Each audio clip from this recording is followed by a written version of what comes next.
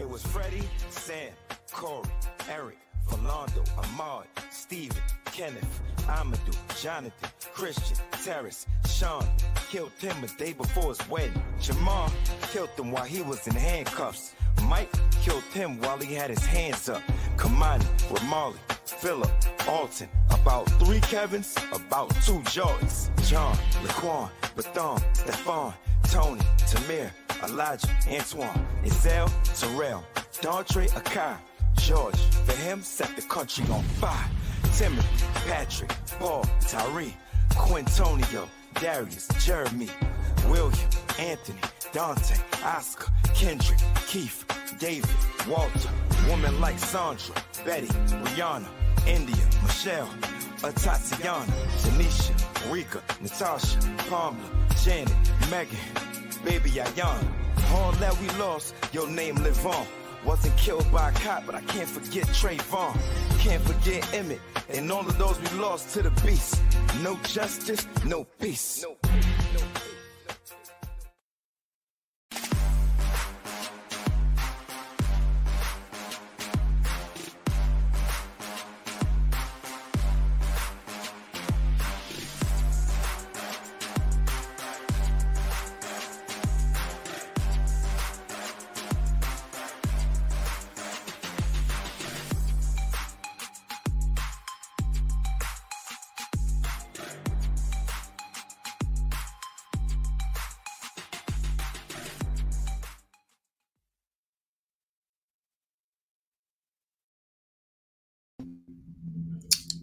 Good afternoon, happy Monday, and welcome back to another episode of Black versus the Board of Education. My name is Miss Laureen, and I am so excited to be back with you guys this week. And although it's a serious topic, we want to make sure you guys engage with us. So before we get started, let me go ahead and do the round robin and let you meet my co-hosts. You should know them, but in case you're new and this is your first week, I want to make sure you know who's in the building. So let's start with Melissa. Go ahead and say hey to the people. Hi guys, my name is Melissa. I'm 14-year-old freshman in Southern California, and I'm excited to be here. Thank you. Welcome back. Go ahead, Dee Dee. Say hey. Hey, my name is Adia, or Didi, and I'm a sophomore at Intercom High School. Now, do you prefer Adia or Didi? Because I know I keep calling you Didi. Which one do you prefer? It's really whatever. I'm not tripping. People call me both. All right. Well, Didi. Didi's in the building. Janice, go ahead and say hey. Hi, everybody. I'm Janice. I'm a 14-year-old freshman in high school in the Sacramento region. That's what's up. Mariah, say hello, please. Hi, guys. I'm Mariah. I'm 16, and I'm a junior. A junior. All right. And last but not least, Lex.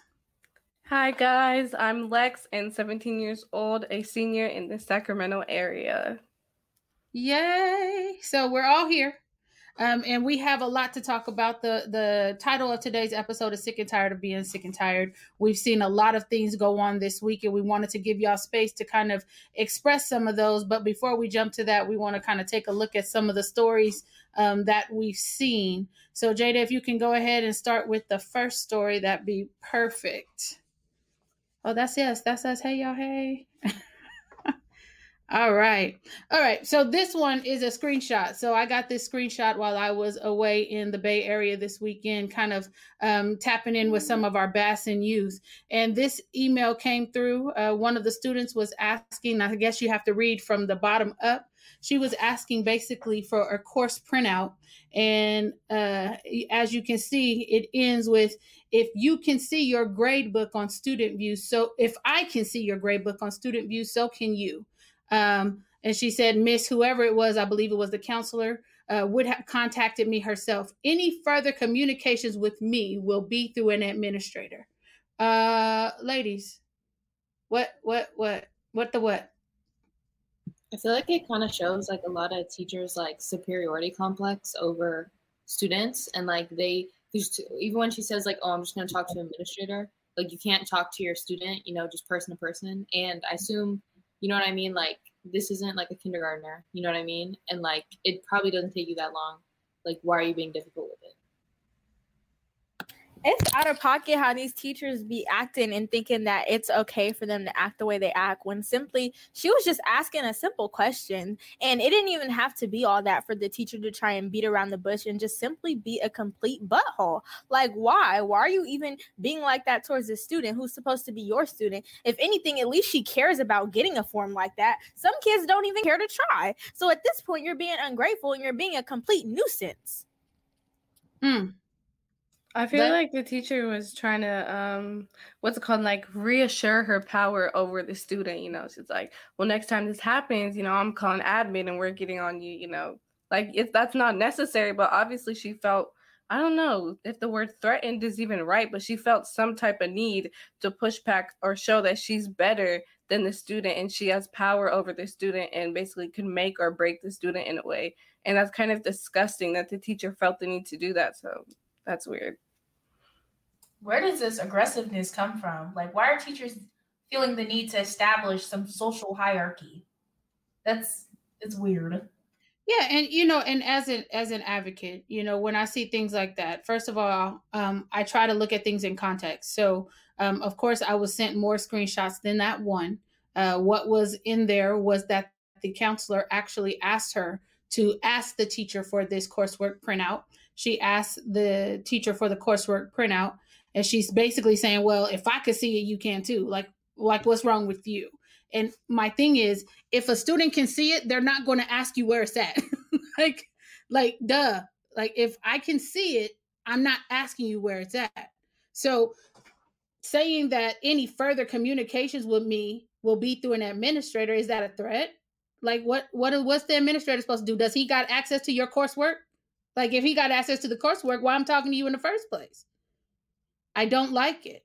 And so now that student feels like they're powerless in that situation when all they're trying to do is get their coursework printout. So now I got to come in and I got to match that adult energy because I'm here for it. And I got to ask you, what should she have done to get the course printout? What is the protocol that's set up? Why did you CC another additional teacher on this email to this student? Why did you threaten them with admin? Ain't nobody scared of admin.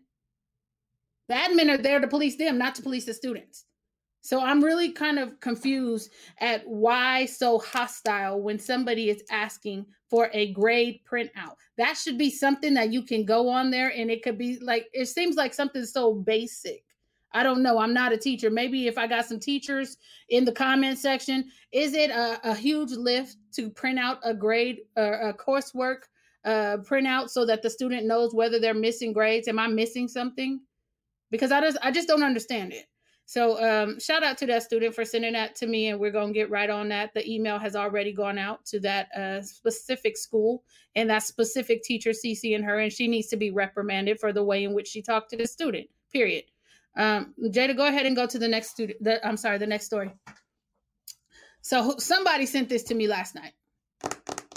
So this is the story of there was an administrator in Piedmont Unified School District who set up a restorative circle for white students who wanted to kind of decompress about the Chauvin trial. Is that problematic or no?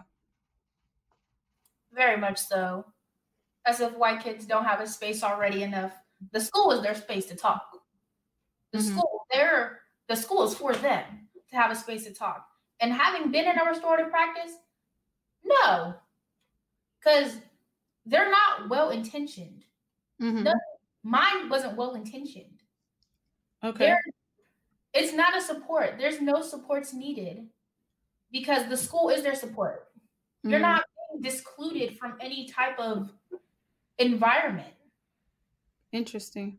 So, and you know, we were going back and forth in this during the group chat, and I asked you what exactly was the problem with giving other students the opportunity to take part in a restorative circle. What do you think the problem is with that? And I understand, you know, you said that, you know, the school is their environment, but why would it be problematic for this administrator to set up a restorative practice for white students regarding the Chauvin trial? Because it's anticipating that Black students aren't feeling right now. like you're directing your attention to another audience. Mm-hmm. That's leaving us feeling more left out and unwelcomed. Right. Okay, Denise? I honestly, quite frankly, I don't see a problem. Misery loves company. Misery loves to be accompanied by something more miserable, something more poor, something more just terrible. So, if they want to accompany themselves with all these white students talking about how hurtful it is that he got charged for 3 counts of murder when he murdered a black man, you know what? They can be miserable all on their own. Misery loves company. I say go off, sis. Do what y'all do. I think that the problem there is more with the fact that they said in the post, like, it's unfair to Black and brown students, but then don't include Black and brown students. Like, you're saying this is affecting people of color, but then you seclude this one thing, this support group, just for white people. So it's like, there goes our white peers talking about Black and brown issues like they know, like, what the struggle is. They don't.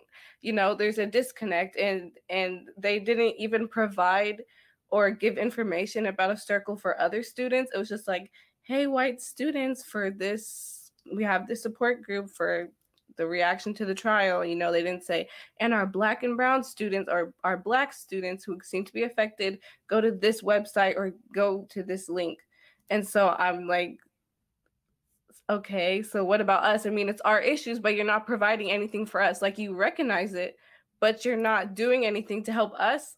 It's like they're recognizing it, but then they're kind of brushing us off. So it's annoying and it's frustrating. Like, hello, there's a problem, but you don't address it. Like, if their house is on fire, you're not going to put the hose on the house next to them. Like, it just doesn't make any sense.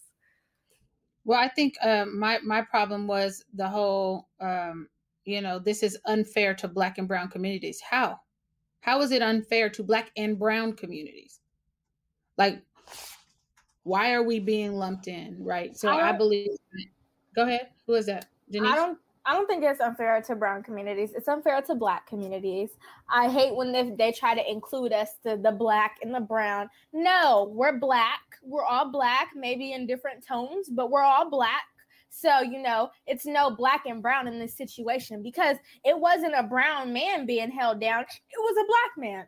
Simple as that. So there's no Black and brown in this issue. No, it's unfair in a form. It could be unfair to Black students, but it's just like, let them do what they do. And us Black students, it's like as if we've always had to fend for ourselves on school grounds. We've always had to fend for ourselves on school campuses. So at the end of the day, this is how it's always been. So it's just like more so us continuing to do what we've been doing, which is fending for ourselves. Oh, well, they can do what they do. It doesn't matter. It's not like we're going to be included or a part of the conversation. So how does it affect us?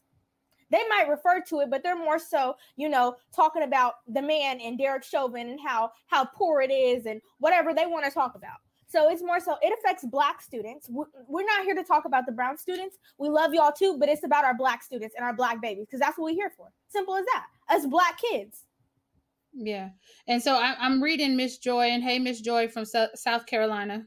It says, I think it is not excluding them. I would love to hear their side as students.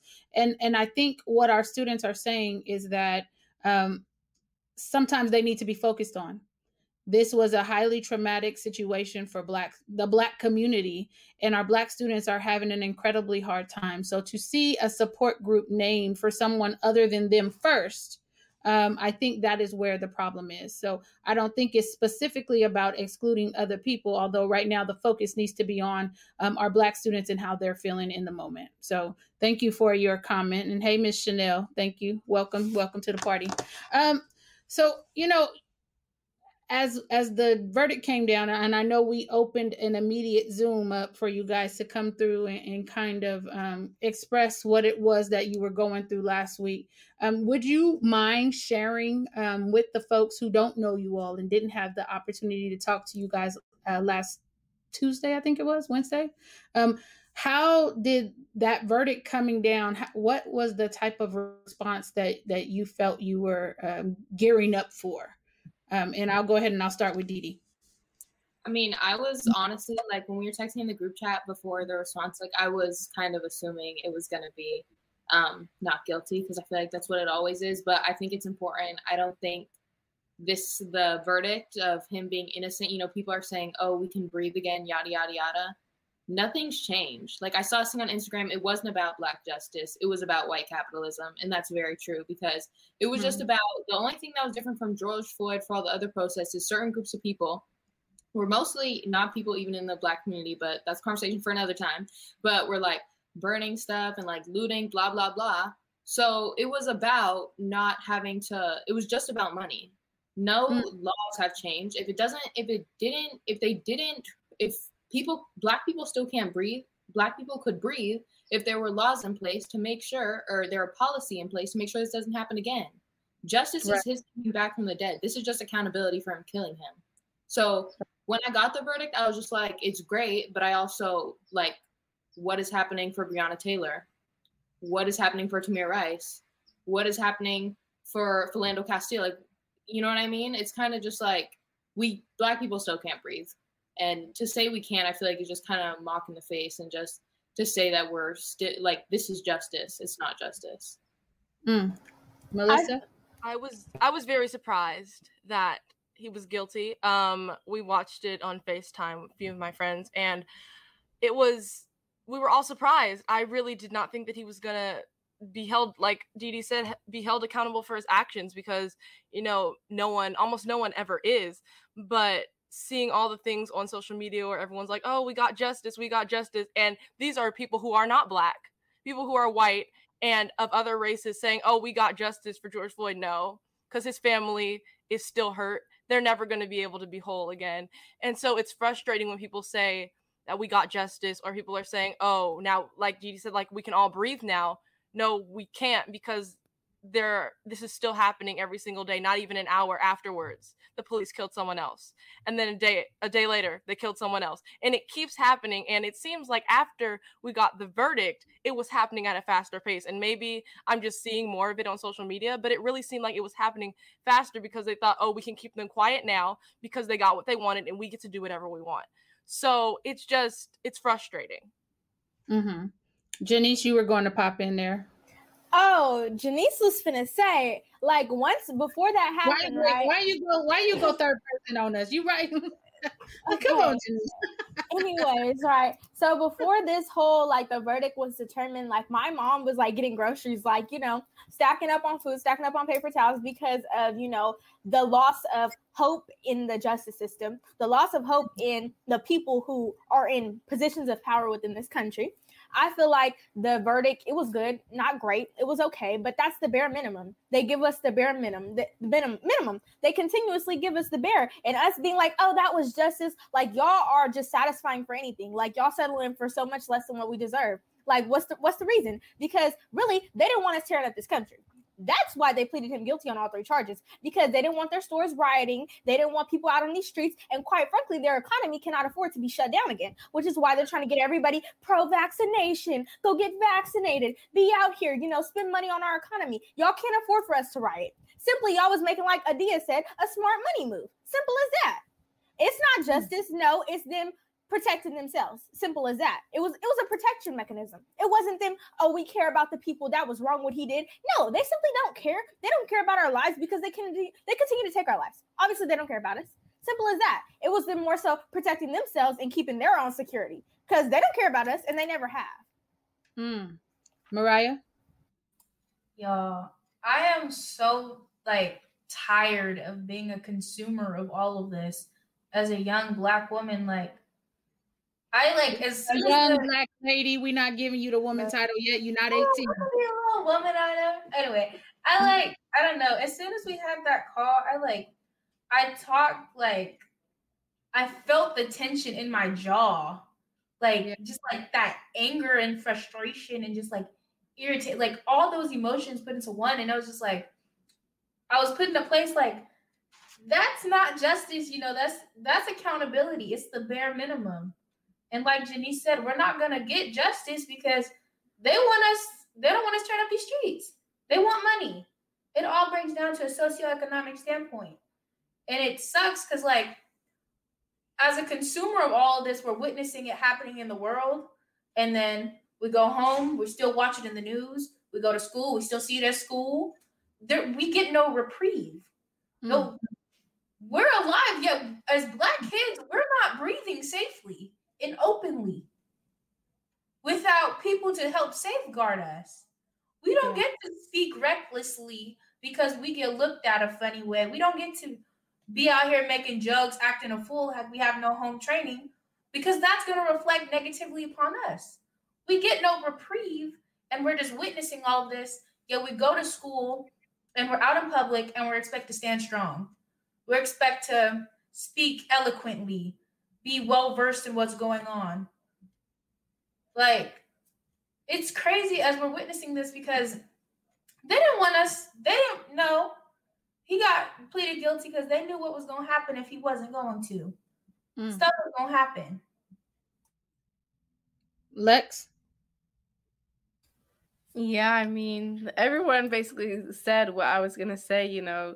They're trying to put a Band-Aid on a broken arm. Like, you need to go in, you know, you got to put the bone back together. I've never had a broken bone, so I don't really know how it works. But, you know, they got to put the cast on. They got to keep it on for a long time. You know, it's a process. But they're like, okay, let me give you a little cute Band-Aid. Like, no, that's not going to work. But for some people, they're like, okay, like that Band-Aid did something. Like, my arm feels better. Like, no, that's not how it works. You know, that's not how it happens. And it's like an illusion. They're like, okay, see, we're getting justice. Like, we're going to start a path of getting better. And then someone gets shot. Like, you know, it's just like, as soon as we maybe start on the come up, you know, we get shot back down.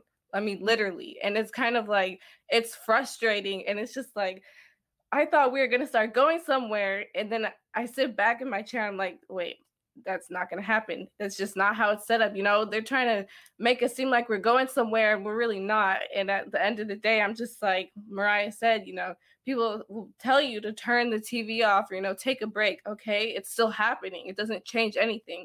I'll wake up, I'll go turn the TV on the next morning. Another person's dead. You know, there's no change and there's no escape that the other people have the luxury of, you know, turning off their devices, you know, just staying at home, doing things like that. And it's frustrating. It's tiring. You know, seeing the trial, I was like surprised. I was surprised of the verdict, but at the end of the day, I'm like, nothing's changed. So it's tiring.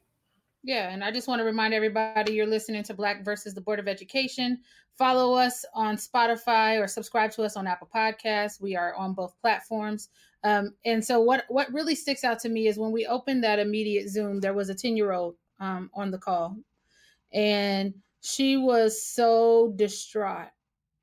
And it was really hard to listen to her kind of speaking about what seeing all this is doing to her mental health and how she was feeling as a 10-year-old who really shouldn't have to think about these things, but because she's a Black child in America, it is life, right?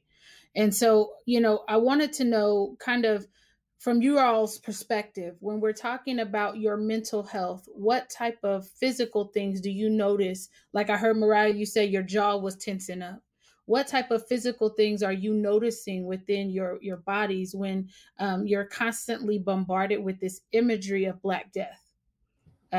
Janice? I can't. Okay. For one, it's hard to sleep. Like when I tell y'all I have not gotten good sleep, I've been waking up at 3 a.m. every night, just up, absorbing, thinking, consuming, and just wondering of like, you know, okay, now what are you going to do to get out in this world to try and at least attempt to, you know, reconcile or help people or be there for people of your community? Just up there wondering, and it's like not even really getting sleep. It is just like my mind is constantly just spinning about like thinking about, okay, what next is going to happen? Like, will I be safe going outside? Okay. And then it's just like a pain. Like it's more so an unbelievable pain in my heart when I see, especially watching the video of that girl get murdered. It's just like a piece of me is ripped away because I feel like another person, another Black person, a girl who looked like me around my age being murdered by a police officer. And that could be anybody in that situation. There are a lot of us Black students and Black kids in foster homes. Like there is a lot of things that can happen. And it's just like, am I safe? Is anybody I know safe? Like when will I ever be able to feel safe? And it's just like going outside is just like, okay, will I make it back home? Is there anything that I need to say to somebody before I at least leave the house?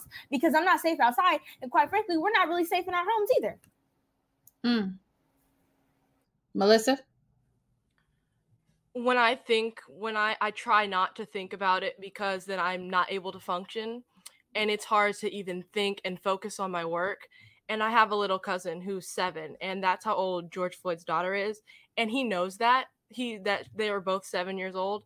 And so after the George Floyd murder, he asked me, why did that police officer kill him?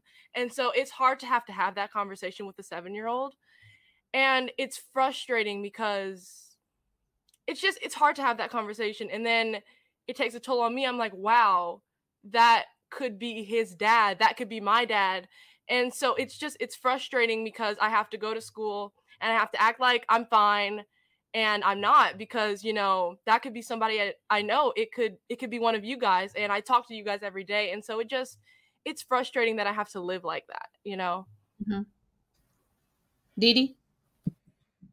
Yeah, I definitely feel you, Janice. Like, I'm always like thinking about like what can I do, and it's kind of just stressful because I feel like a lot of the times like something I need to work on is not trying to put everything on my shoulders. You know what I mean? Because it's kind of like you see this stuff happening. Like, no matter how educated I am, no matter how much I know every little incontricity of white supremacy and all this stuff, or whoever knows it, that's not gonna stop a police officer from shooting them. You know what I mean? And it's also, yeah, it's just really draining. Going off what Melissa said too, like I feel like, I don't know, it's really hard like to find this balance of Black joy, but also being aware of the situation that you're in, because it's sometimes, a lot of the times it's hard to have both at the same time. So I feel like you know, kind of what Melissa was saying about having talked to a 7-year-old about that, you know what I mean? It's like, you want to preserve Black joy and preserve hope and all this stuff, but it's also kind of like, well, I need to tell you what it is for you to survive at the same time. So I feel like it's a really hard, you know, weights to play. Yeah. Lex, were you about to unmute? Was that what you were doing when you were moving forward? Yeah. I know where my stress is and like where it sits on my body. Like when I'm physically and emotionally like feeling some type of way, I always get affected in my chest area, my lungs. I physically feel like I can't breathe. So like, and when I see something, you know, it's like when someone's yelling at you or upset with you and you like really need to say something, but you can't. So you have to keep it and you get that feeling in your chest. That's how I feel all the time. And cause I can't do anything. I can't say anything about it where I think will be heard. You know, that's why, you know, we did this podcast, because our voices are being heard right now. But it's just like, I can't go anywhere. I can't do anything. So my chest is just like getting super heavy. And I feel like I just can't breathe and nothing's coming out. I'm just like, wow, like I need to take a step back. This is taking not only an emotional toll, but physical toll on my body. Like I can't do anything. I can't even speak right, you know? And it's just like, what Didi was saying, it's like you can't go out places, and you have to like assess your situations, you know, because it might be a life or death at the end of the day. So you know, it's really hard sorry, I just lost my train of thought, to be Black and be happy, be up-spirited, you know, when you're always looking down upon it. You never know when a situation could like that quickly change, and it's really disheartening. And I can't breathe. Yeah. Mariah, you want to add on? Like I said earlier, it's like I feel it in my jaw. Like it's a burning, freezing, it's a hot and cold type of feeling, like, and you feel like the weight on you. It's like those pressures. And it's funny how Janice said, like, we can't feel safe in our homes. You see how they had a no search warrant? They came up in there. Oh, you talking about a no knock search warrant? No knock. Sorry, my bad. No knock. Okay. Like a no search. Like I flinch every time a FedEx driver comes. Really? And we have a Ring doorbell. Like where there is no type of safeties. It's hard for us to find it, and that just traces into comfortability. Like we get no reprieve. We face this every single day. Like, and it's crazy how a lot of people don't have others to talk to, or even the emotional capacity to talk to someone. Yeah. And it's like, it's crazy. I wanted to ask something for all of you guys. I know Didi said, you know, it's kind of hard not to take things personal when we see these things happening, or not like take them all on. But, you know, I was talking to my dad and I was like, how do you not take it personal? You know, Like, these are our brothers and sisters being killed. You know, these are our brothers and sisters being shot in the streets. So it's like, do they not want us to take account for that? Do they not want us to care? Like, I know there's a difference between like understanding and then kind of taking it on, but do they expect us not to? I mean, there's people that look just like us, you know, being killed. And it's at that point, you're like, I mean, it could be me. I might as well like carry that weight, carry that burden. So I wanted to know if you guys are all kind of doing the same thing. Because I know I am, and I know it is taking a toll on me, but I just wanted to know if you guys are as well. I feel like directly it's very much me. I've gotten to a very simple place in my mind to where it's just like, you know, there's nothing I can do about these things. Police officers are protected. They have immunity. They have people behind them. They have a lot of forces behind them that allows them to act out and act bad. So it's more so just me finding peace within the broken pieces of this world and seeing it and being aware of it, but still having that inner peace to where it's just like, you know, I still have stuff to be grateful for. I still have a lot to be thankful for. I am blessed. I'm alive. The people I love and care about are alive. So it's more so I'm grateful, but it's just like, it's sickening. It's disheartening and it's hurtful looking out to see this world. But it's more so I always try and find myself in a place to where it's just like I'm simply focusing on me and my well-being, because if I take that away, then I will end up pretty much going crazy and ballistic with dealing with the issues and the problems of this nation and this sickening country. I definitely carry it. I have my cousins who I'm close with are all older, and one, he's 17, he's about to leave home, and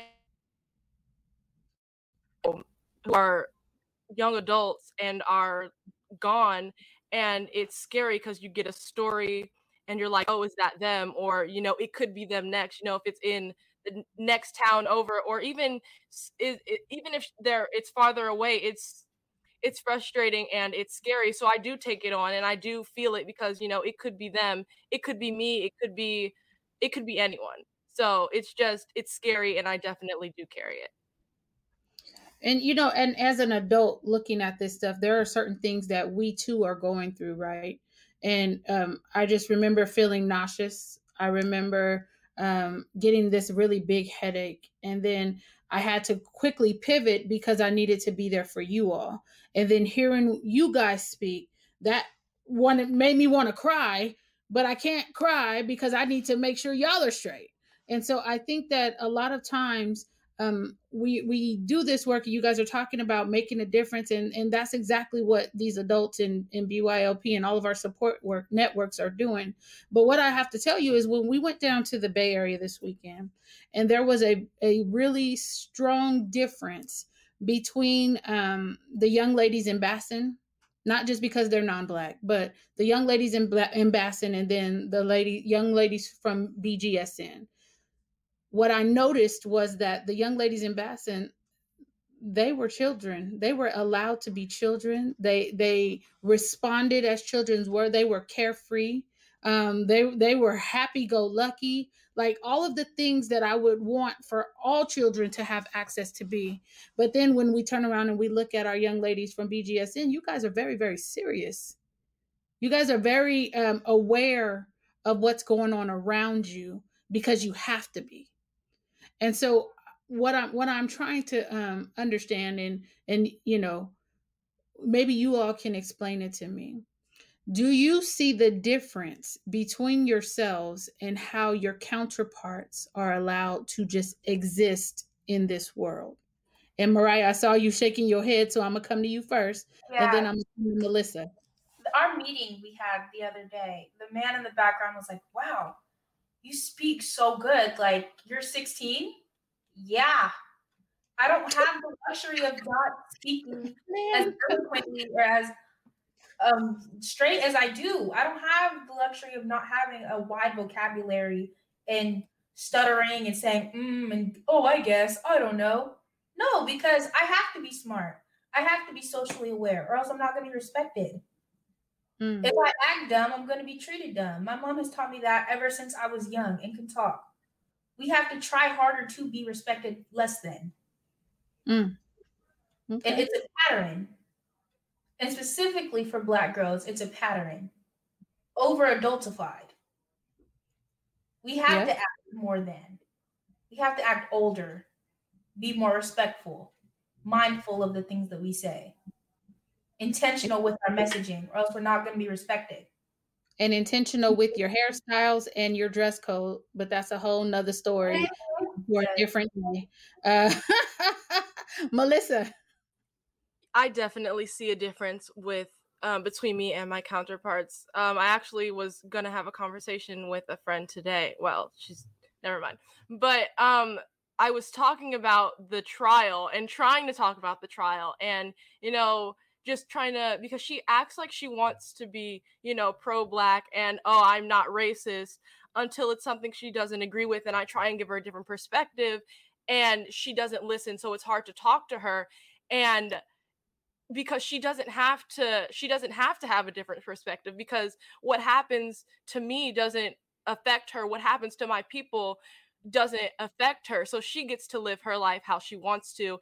And everything that I do, I have to be an overachiever just to be seen the same as the white students around me. I have to, I'm taking a college class right now, and everybody around me who doesn't go to my school, all the white kids are like, really? Why are you taking a college class? Because I have to, because, I go into this world and I'm going to be beaten down even more than I am right now as a student.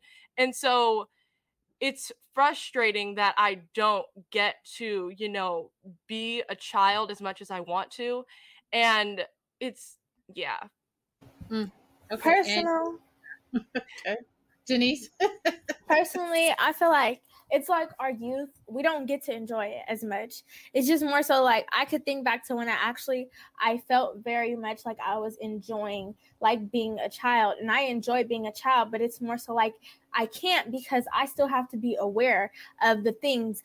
I can't go outside and just, walk up the block, play with the neighbors, play with kids, because of it's dangerous. This world is dangerous. These people are crazy. And it's more so, it's just like, I can't feel the need to just be like, so carefree and so careless and just so open to doing anything and just going out and being out and having fun. And it's just like, I have to be aware. I have to know stuff. I have to be smart. I have to be articulate. I have to know what's going on around me, because if not, I'm not going to survive.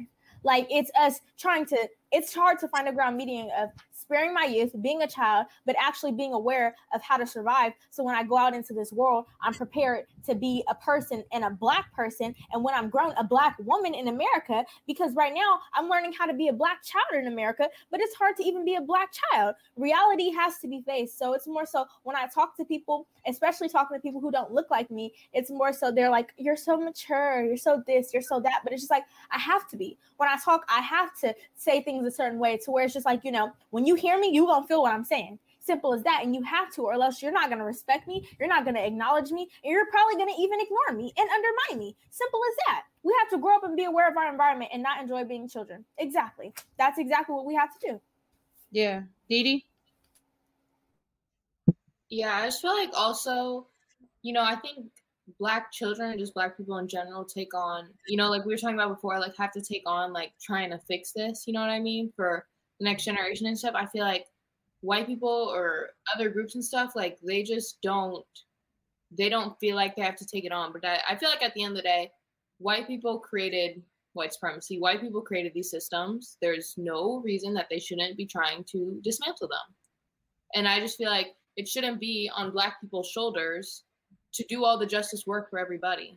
You know what I mean? And I just feel, especially as children, like, it's like, I don't want my kid to have to learn this growing up. I need to do something about it.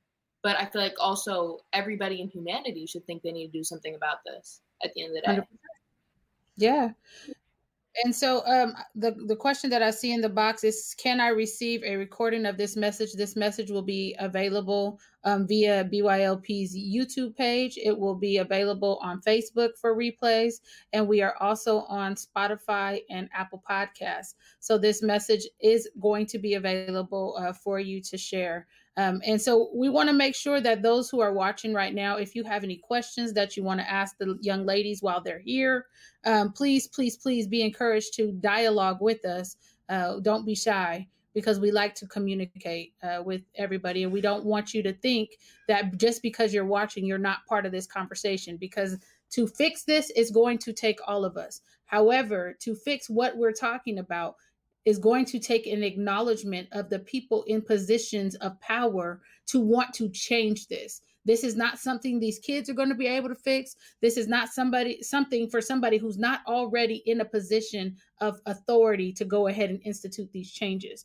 Just like on the school system, we have superintendents in place, we have school boards in place, and we have folks that work for the district in place that can change some of the things that our children have been talking about, have been complaining about. It's just falling on deaf ears. So we're going to continue to sound that alarm, to hit that gong, and make sure y'all understand that we got some time. And we're going to continue coming before these people and in these spaces to let you guys understand what Black students are dealing with, because there's a lot of desire to want to couple Black student interests with everybody else. And we have a specific interest, and we have specific things that are going to require intentional resources to pour into this demographic of students who has been marginalized and pretty much pushed out in every single space that they've been in. And what they're telling you is they are not allowed to be children. Where do they do that at? Why are we allowing our children to be forced to grow up before, one, they've actually reached a certain age, two, before they've actually even gotten aware of these different skill sets to really what it takes to live in this world? And we can go back to that story of Ma'Khia Bryant, right? Although you can talk to many folks, law enforcement in the community as well, who will tell you that that was a good shoot, right? And just because something is legal does not make it permissible, does not make it ethical, and does not make it right. It doesn't. And so when I'm looking at you all as 16, 15, 16, 17-year-olds, and you know, I've been around some of y'all for a while. Y'all are immature. I mean, straight up. You're supposed to be. You're supposed to be. That's what children are. But the fact that they can come into situations, people with the ability to determine life and death, come into a situation and determine who lives and who dies with no regard for the people around witnessing that. Do you know how much trauma was present that day? And as stories keep coming out, we're learning she was in foster care. We're learning the women that came to the house were adults. We're learning that the foster mother called these women to come over to the house to check her. We're learning that that foster mother has called police numerous times on numerous children in that home. I think the report said there were about 10 young people in that home. So who is going to be held accountable for that? That was a child. Why is she being looked at as the person who was supposed to have the forethought to know, if I come out to defend myself from these grown women, that I'm going to be the one killed? I don't care if she had a knife in that moment. You know, rage is a thing, right? Rage is a thing. I'm not excusing the fact that she had a knife, acknowledging that she had a knife, and acknowledging that there were other things that could have been implemented to spare both lives. And that's where we need to get to. Because it's legal does not make it permissible, nor right or ethical. And we have to start looking at people as if they have value. That is what Black Lives Matter was trying to say in their messaging, that our lives have value as well. And some reason we have allowed people to create a hierarchy of whose lives matter more, instead of everybody's lives mattering. And we have to talk about it. Don't get quiet on me. I know I'm just on my whole little pedestal, but I'm just disturbed by the things that I am seeing. I'm disturbed by the fact that you guys have to exist in this space. I'm disturbed because people assume that you have skills that you have not yet developed. Although you all are very sharp and intelligent and all that, I can tell you right now, you don't have the skill set that I have, because you ain't lived enough. You haven't had certain experiences. So you couldn't be on the same level as me. So I'm trying to figure out why these dingbats think that children have all these skills and that they are supposed to be able to see Black death constantly, go onto these school campuses and remain unfazed. It's unfair and it's unacceptable. Talk to me, Dee Dee, or Lex. Come on, Lex. Somebody talk to me. I wanted just to go back to just a little bit on, how we feel like we carry ourselves differently from our peers.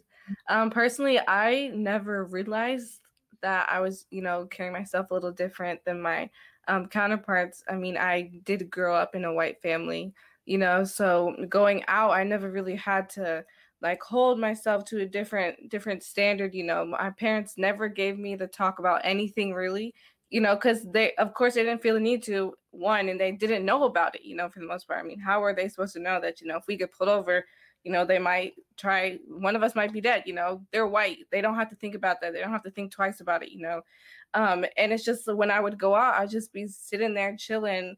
And, we've had the police called on us multiple times, and I never thought about it when I was younger, because I was just like, oh, okay, it's probably just because, I'm Black, they're white, there's a little disconnect. And I never thought of it any deeper that maybe I'm just Black and you see these two white people with these two Black children. So it's just like, what's going on here? Like, this is interesting. Or how my parents we'd be out in the park and they'd say, get in the car, we're going to leave, I never tried connected anything like that as a kid, because I was like, okay, like something must just be happening, because I never really knew that there's any type of racial divide or different standards or the talks that we had to have as younger kids. I never had to go through that. But I'm hearing you guys say that now, it's disheartening, it's disgusting, it's sad, Now I'm thinking, when I have kids, my kids are going to have to go through that, it's just, I don't know how you guys do it. Who's you guys? All five of you in this call right now.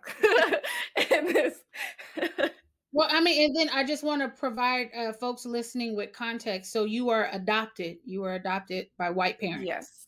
Okay. Yes. And so you're saying that people couldn't mind their damn business, and they would see these Black children with these white people, and they would call the police because of whatever they assumed was going on. Right? Okay. Yes. I just wanted to clear that up for anybody who may be confused at what you're trying to explain. But you're saying, as a daughter of adopted white parents, these are things that you never realized you had to take into consideration. And then listening to these young ladies who have not been adopted has you rethinking the things that you have seen as you've grown up. Is that what you're trying to? Okay. I wanted to make sure we make it clear. Okay. Dee Dee, do you want to add in anything? I actually had like a question just to pose to you guys, just like reconnected to school. Like, what do you think is stuff that like schools or teachers could or / should do right now in these times? Good question. Yeah, go ahead, Jenny. I think that teachers, they need to be aware. Like, teachers be so dumbfounded because they just be so unaware. Like, you don't know about this. I'm sure it's on your TV too. Like, they really, and it's just like they be existing in their own little world as if they don't care enough to go and, oh, let me turn the news on. Let me see if there's anything going on ethically in this world that may be affecting my students. Oh, why isn't nobody participating? Oh, why isn't nobody responding? Then you got the teachers. Can somebody respond? Oh, so I'm just going to start subtracting points. Oh, well, nobody's responding. So, I mean, that means everybody knows the answer, right? Let's move on. Like, no, why don't you try and check in on us? Why don't you see what's going on? It's sad that I've only came across one teacher during this entire distance learning who asked us before every class period, are you okay? One teacher. I've had 8 teachers. One teacher. It's sad. Y'all need to really be connected with your students because y'all want to correct us and correct how we do the work you give us, but y'all can't connect with us and connect with the problems and the issues we face on a daily basis. Simply, it's more so y'all don't care. And it's at this point, so why should we care? Why should we care to participate in y'all classes? And y'all don't care about us. It's sickening. It's so sad. I feel like teachers really need to have a change of heart and a change of mind and training. Some of these teachers shouldn't even be teachers, but that's another talk for another day because some of y'all shouldn't be in y'all positions. But anywho, child, next. Okay. Awareness is the bare minimum. Like, Black kids, we have no environment or capacity to feel. There's no room for that because we're over adultified. We're over-expected that we need to act good, that we're forced into compliance, which leads to the silence that we're ultimately leading to. Because we don't get called on. We're just expected to answer we're just expected, oh, I'm good today. I'm good. I'm fine. Like, no, we're seeing what's happening up in the news and we're feeling every aspect of it. And we're expected to be okay. We're expected to be fine. There's no room for us to have emotions or separate feelings. It's not acceptable for us to say, I'm not okay right now. I'm not going to be productive in this class period because my emotions are strong. Because I'm a child. I don't have the capacity to know. I don't have the capacity to be as atoned or in control of my emotions as you do as my teacher. And they expect us to. And it's disgusting. Because they're assuming you have the same skills that they should possess as adults. But yeah. Melissa? Yeah, so I think that teachers need to be okay with being uncomfortable, and they need to be okay with making the other students feel uncomfortable. At my school, we did it was like an assembly, and because we go in cohorts, so there's cohort A, B, C, and D, and so I go on A and B, which is Monday, and so they brought all the other cohorts together on one day, and they had us talk about our feelings about the trial. And not just the trial, but everything that's going on. And I think that there needs to be more of that, making the other people feel uncomfortable. And one of my teachers went on a whole rant because he was so upset, because he said he was watching the news and he turned it off, and he realized that he has the privilege to do that. And other communities, like the Black community, don't get to just turn off the news because, it could be our friend, it could be our uncle, it could be someone that we know. It's someone who looks like us, so we feel like it is us. And so I think that we really need to get comfortable with making other people feel uncomfortable, because as Black students and Black people in general, we're uncomfortable every single day because of how we look, and society looks at us differently because of our skin. So we need to get comfortable with being uncomfortable. Yeah, I agree.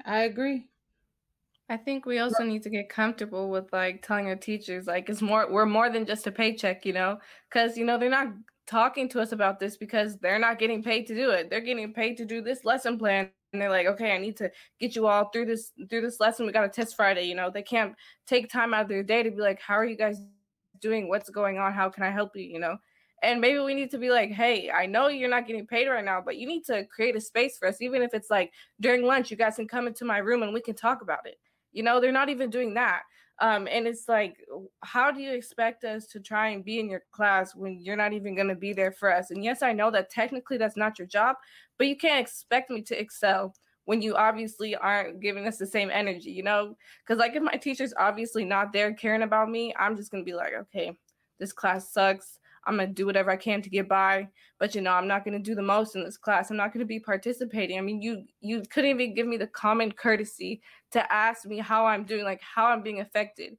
They always say, you can shut your TV off. Like Melissa said, you can get off social media. Okay. That doesn't change the fact of anything, and they're like, you need to stop bombarding yourself with all this stuff. It's still happening, whether I turn the TV on or whether I turn the TV off. It doesn't change the fact that things are wrong and no one's doing anything to change them. So at the end of the day, the teachers need to understand that we're more than a paycheck. We're your students. You're here for us. So you need to accommodate us with what we need. And Black students need more than just you going in and teaching a lesson. And going off of what Lex said, teachers be like, that's above my pay grade and I'm not getting paid for it. Teachers do that within modules too. Like when teaching, I've heard my teacher say, oh, well, that's above my pay grade, so I'll just give this to y'all for now. Like, simple. It's just like, y'all, it's crazy, looking at the fact that y'all teachers really don't care. A lot of y'all, if it really does not have to do with your paycheck and you getting what you came to get, it's just like, you don't care. And it's sad because it's just like, you shouldn't be a teacher if you don't know how to nurture or care or support a child. You shouldn't be in that position. Matter of fact, not even just a white child. You shouldn't be in that position if you can't help, serve, and support a Black kid. Because that's what we're here for. Black kids, because it's Black versus the Board of Education, because y'all wrong and y'all crazy. And these teachers should not be teachers. A lot of y'all should not be in y'all position because you weren't taught right. You weren't trained. You simply are unaware and you're simply ignorant. Like, and it's just like they weren't even taught to care. And it's just like they're putting us in these classrooms and they're expecting us to excel. And it's just like getting that response going back to how that teacher responded to that student. Like, it's a major disconnect, and that teacher shouldn't even be a teacher, because what qualified you to talk to a student like that? What allowed you to get through your program and get a teaching credential if you don't even know how to communicate with people? Because obviously the communication, it's not there. I agree. Yeah, not to answer my own question or whatever, but I feel like don't y'all remember like when we got out of school for like COVID or whatever, and we weren't in school in person, everybody's like, I know this is a really hard time for everyone. People are losing their lives, so we need to just chill on the work. I'm like, bruh, black people are losing their lives every day. I mean, I don't know if you're, paying attention, but I mean, I'll take that not having to do as much work, but it's kind of just like, where's the double standard when it's happening to black people and like nobody cares?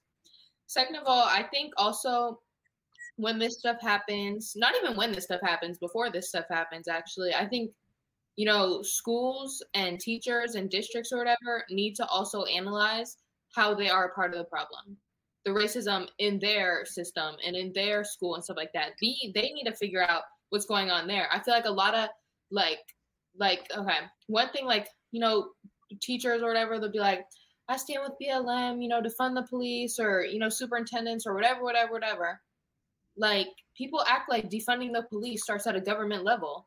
Our school districts are paying like $100 million for police every year. You're a part of the problem too. And, you have all this stuff. And there's also this quote on Instagram, which I thought was facts, is just like, teachers are to black students what police are to black people. They just don't have guns. Feel me? So, you feel me? So I just feel as if they need to, analyze their own racism in the process. And then I think we might be talking about this next week too. There is a school to prison pipeline as well with these teachers and with these staff and all that. It's all interconnected. We can't just be like, it's so bad that police brutality has happened. Okay. Hope you guys are okay. No, you're a part of the problem too. And you can't act as if you're just this big institution that's just like, we're so anti-racist. We're so pro-black. Like, no, you're not. You're not. And you're a part of the problem as well. And that's just, it is what it is. And it's 100% right. And I think that there was this one meme or something that I put up on our page a while ago. It says some teachers want to know what they can do to help the situation. And the easy answer is retire. Some of them don't need to be there. And we have to have that conversation, and we have to be honest about that. Some of them lack the mental capacity and the cultural competency to be there for all students, which is what they're supposed to do. But y'all something else. Y'all make me happy. I just have to tell y'all, I'm so proud of you guys in the way in which you're able to kind of make the picture very, very clear for folks who are listening. And I know we're running out of time, but I want to thank everybody who joined us today. We are Black versus the Board of Education. We're missing one, but I'm sure she'll try to tap in next week, Miss Trinity. We want to make sure that, again, you guys are following us on Spotify, subscribing to us on Apple Podcasts, leave a comment, leave a review. We love all that. You can email us at the podcast at bylp.org. If you have something that you want to tell us, if you have complaints regarding what's going on your school campuses, if they're just absolutely ridiculous and you need some support, you can contact us here at the office, 916-513-7959. I did hear that folks are interested in purchasing one of these fabulous t-shirts. Go ahead and model for them, ladies. Go ahead and model. Yep. I heard that these people want to purchase these t-shirts. We will have them available on our website by the end of the week. So make sure you guys tap in with us. You support these beautiful young people and their voices, because they deserve to be heard too. It is not enough for people to say they don't know how Black students are feeling when they're telling you. It's up to you to listen. So once again, we love y'all. We thank y'all for listening. We are so proud of our young people. We want to do this again next Monday. What do you say, ladies? Can we do it again next Monday? Yeah. Oh, I got some thumbs up. That's a yes for me. That's a yes for me. Right there. because it doesn't change unless we're willing to put in the sweat equity to make sure we get these issues to the forefront. Now we're just going to put the ball in their court and make sure that they're listening to you. So with that being said, I am Miss Lorene. This is Mariah. That's Melissa, Lex, Janice, Adia. We are Black versus the Board of Education. And on 1, 2, 3, we're going to hit them with that good wave. 1, 2, 3. We will see y'all next week. Same time, same bat channel right here live from Wakanda Elk Grove.